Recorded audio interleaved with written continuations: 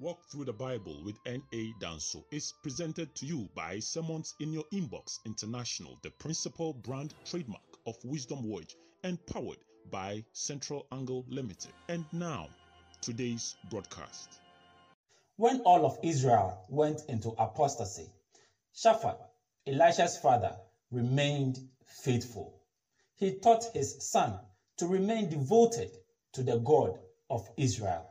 The impact of Shaphat's faith on Elisha has often gone unnoticed by biblical scholars, but God testified of him, together with other faithfuls like Naboth, that there are 7,000 Israelites who have never bowed their knee to the idol of Baal. He also taught Elisha the discipline of useful work, and so Elijah found Elisha not in the school of the prophets prophesying, but in the field plowing, even though he could have chosen to supervise his servant as they do the plowing. We often blame Esau for selling his birthright for food.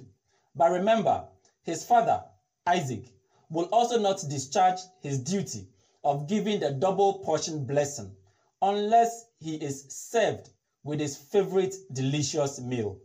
Like father, like son.